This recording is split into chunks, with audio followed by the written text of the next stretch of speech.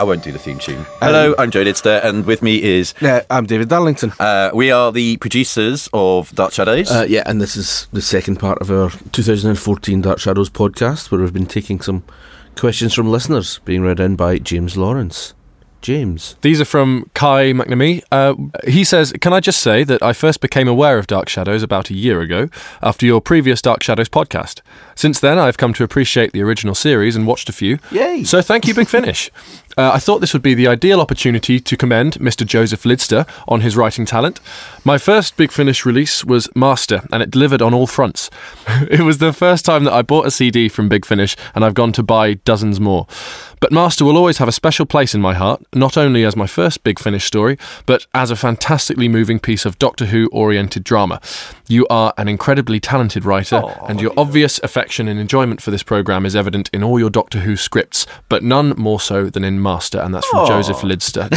It's from Kai McNamee. Thank you, Kai. Yes. Well. And he goes on to say, when did you first become aware of Dark Shadows, and how did you grow to appreciate it? I first became aware of it because I was good mates with Stuart Manning, and he said to me one day how he'd got this licence for Dark Shadows, and I was like, I have no idea what you're talking about. And I thought it sounded like a fun thing. I listened to the early CDs he did and enjoyed them. And then we watched the first episode, and I loved the first episode, but then we started watching episode 2, and it was just one of those things, I'm not really getting into this. I said, look, it's not a bit where it's quite easy to pick up, but it's in colour and a bit faster and stuff, and the supernatural stuff's more to the fore. I'm fairly sure that Cody Keanu Shell's never going to speak to you again. I know. That, Well, no, since I've now gone back and watched a lot of the early stuff, and I'm watching at the moment with Will Howells, and it's absolutely amazing. So I started with when Barnabas and Julia, or Barnabas, I think just at first, goes back in time to 1897, because Stuart said, all you need to know is there's a bad ghost haunting Collinwood in the modern day, so Vampire Barnabas has gone back in time to 1897 to stop this man becoming a ghost. And then it's all these new storylines and stuff. And I just kind of fell in love with it. I think it's just an amazing thing. I love it. I'm sort of slightly obsessed with Dark Shadows, I think in a good way.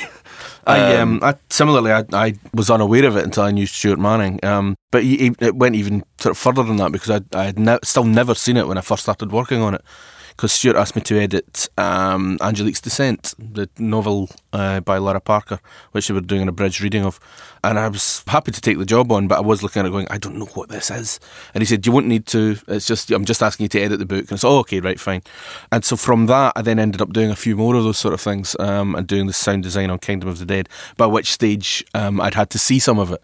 Quite a lot of it out of context. So at the time, it was still, I don't know what's going on. Because the episodes that I was asked to look at were so that I knew what all the locations looked like and what all the rooms looked like and how big they were and how they would sound and how footsteps would sound in them and things like that. Having since gone back and seen some of those again, I now know who the people were, but at the time it was a little bit bizarre. It takes a while sometimes, but actually once you get into it, it's quite funny when you talk to other people who, like, I've got Will Howells and Alan Flanagan and some of the writers, and you do start to become a little bit obsessed with it. Yeah. So me and Will are watching, we get together once in a while and watch, we thought, well, let's watch it from when Barnabas first arrives, because I've never seen that stuff.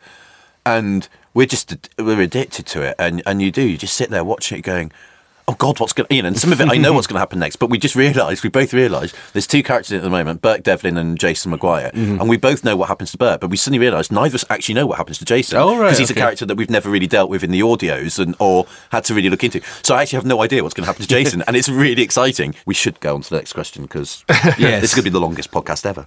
There we go. What is your personal favourite Dark Shadows audio drama? I should probably say something that was before I started working on it, shouldn't I?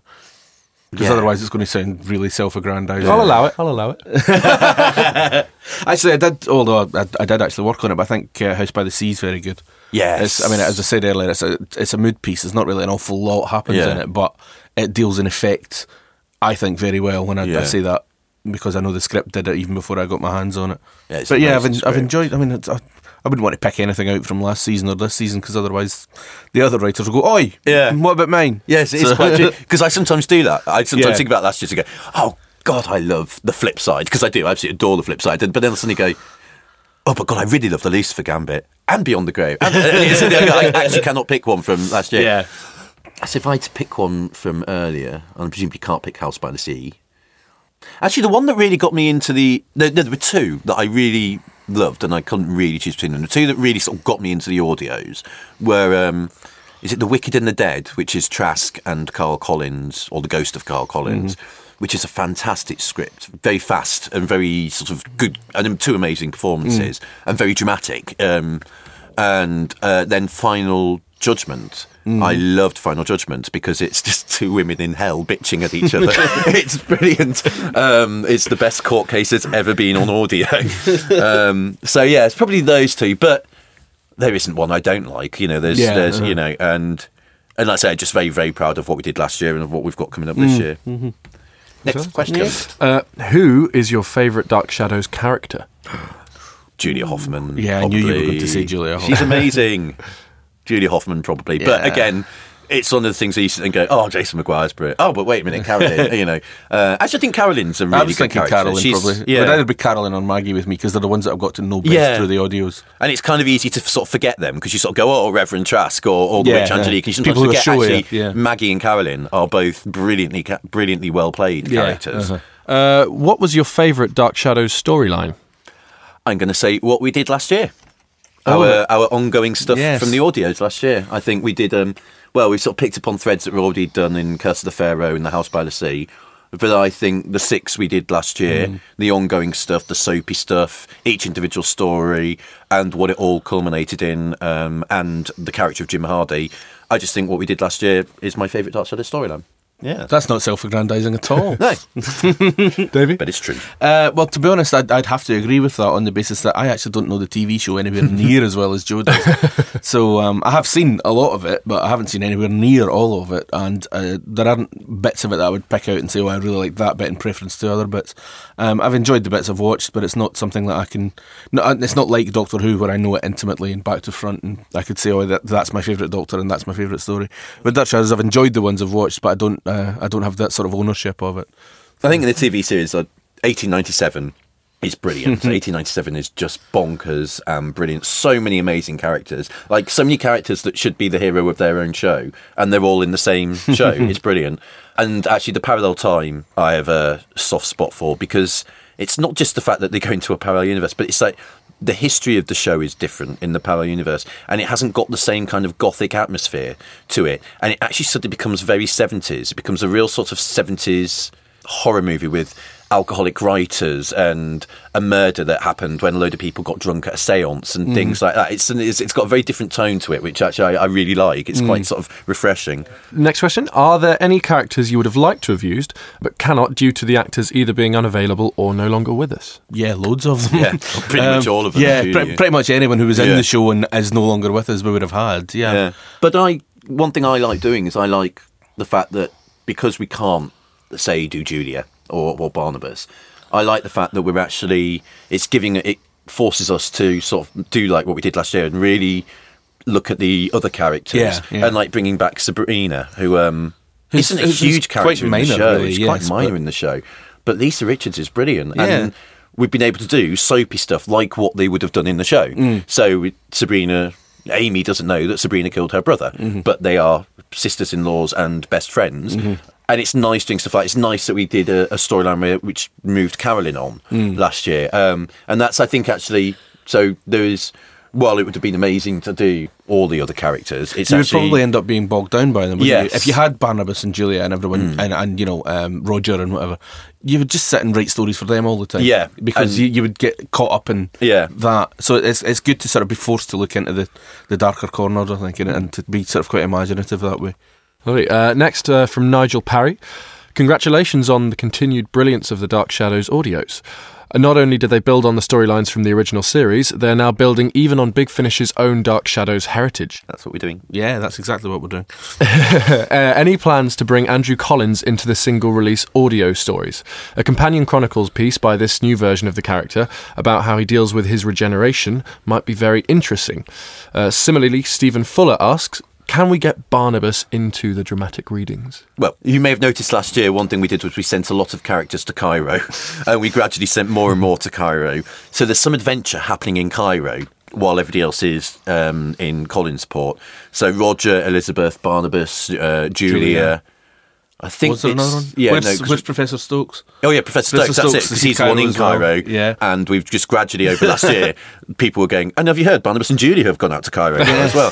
What I really want to do, if we do the next batch of dramatic readings, this will happen, is I would like Andrew Collins to do a one-man audio that is Barnabas telling us about what happened in Cairo. Yeah.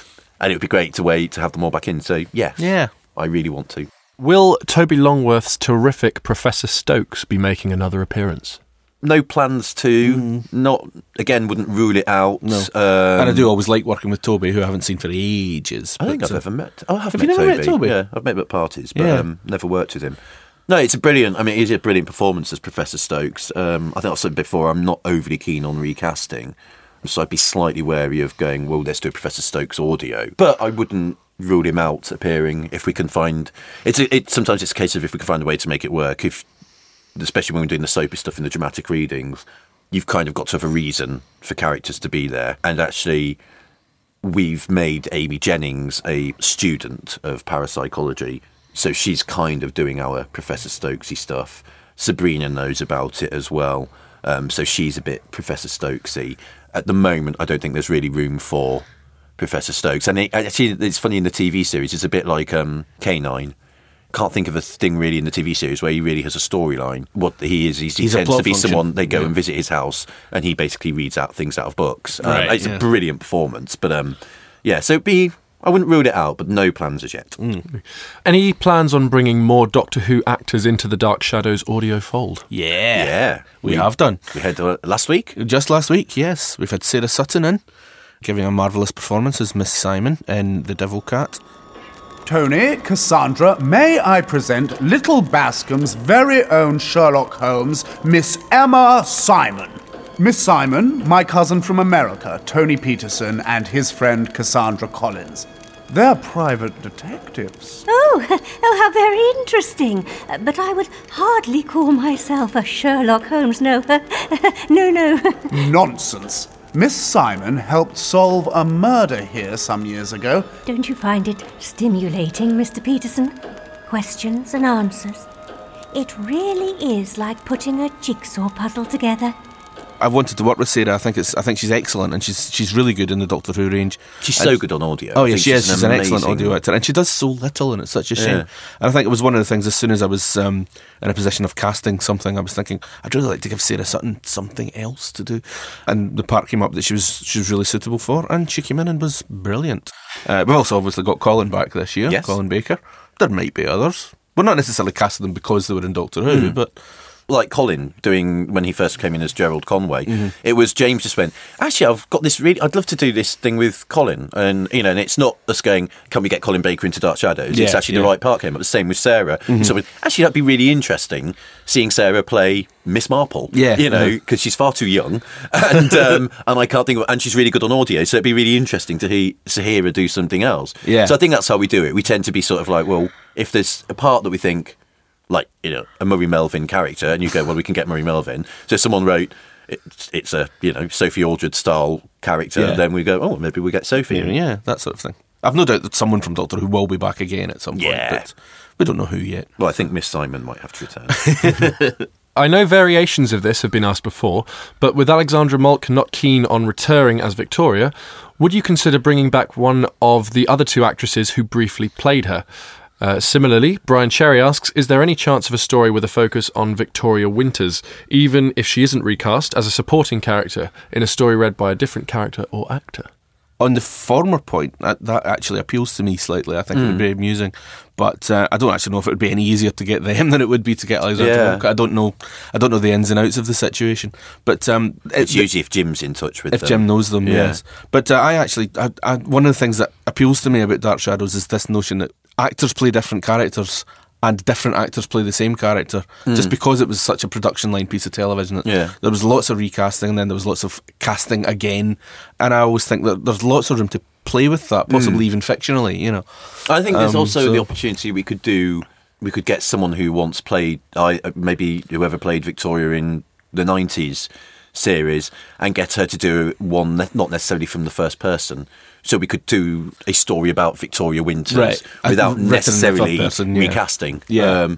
I'd like to do something like that. I mean, there's that, obviously, the great storyline, although it is revealed in Return to Collinwood, that his mother.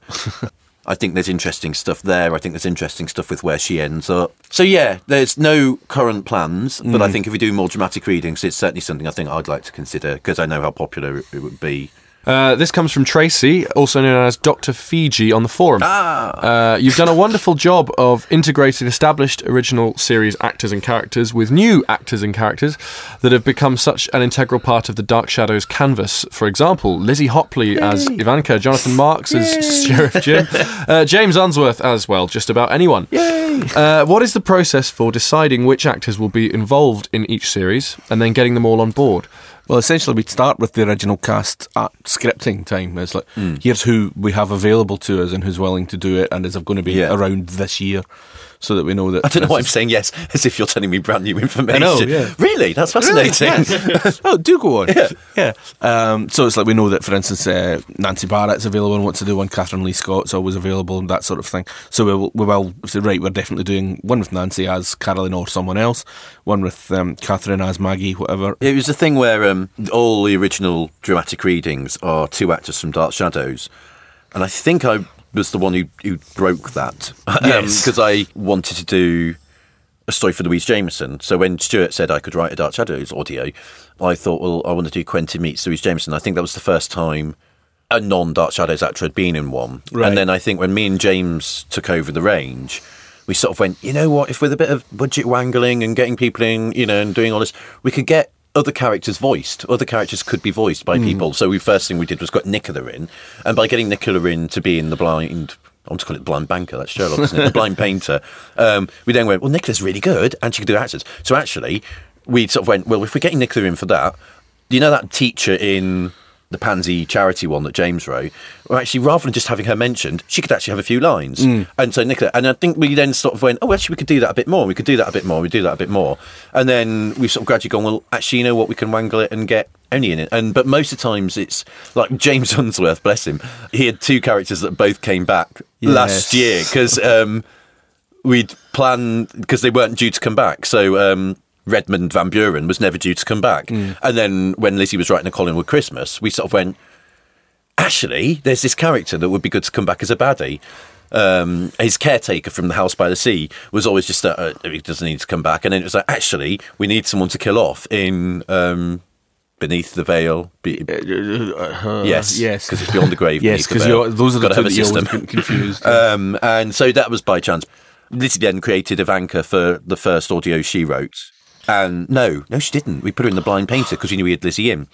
And then we brought Ivanka back because Lizzie is amazing and Ivanka's amazing. But John as Jim is the first time I've gone, right, I really want to work with this actor because he's a mate of mine, he's really good. We gave him a small part before in The Haunted Refrain, and I've got this idea for a character that I think would be perfect, and we will write him into all the stories. Discussed it with all the writers, so he came in all last year. So I think John's the first time it's ever been a definite plan to cast a new actor as a new character. But I mean, it's quite organic that way, though, isn't it? It's probably not unlike what it was like on the original show. There would be a certain amount of planning for weeks ahead, and then there would also be someone came in and did a part and went, oh, you're good. Well, that's it. I think Julia was going to be killed off very quickly. And I think that's a bit like what we did with Ivanka. Lizzie as Ivanka was just amazing. We sort of went, actually, let's do another story with Ivanka. I'll have to do another one again soon. But as Joe was talking about there, it's like under he and James, it became, let's start expanding this and get more and more people into these two-hander dramatic readings. So that when I came on to start production on the last series, the 2013 series, we were looking at a cast of characters for 6 two-handers of about 40 people, wasn't it? Yeah. Something of that size. That production summary of which characters. It's so many Excel spreadsheets of...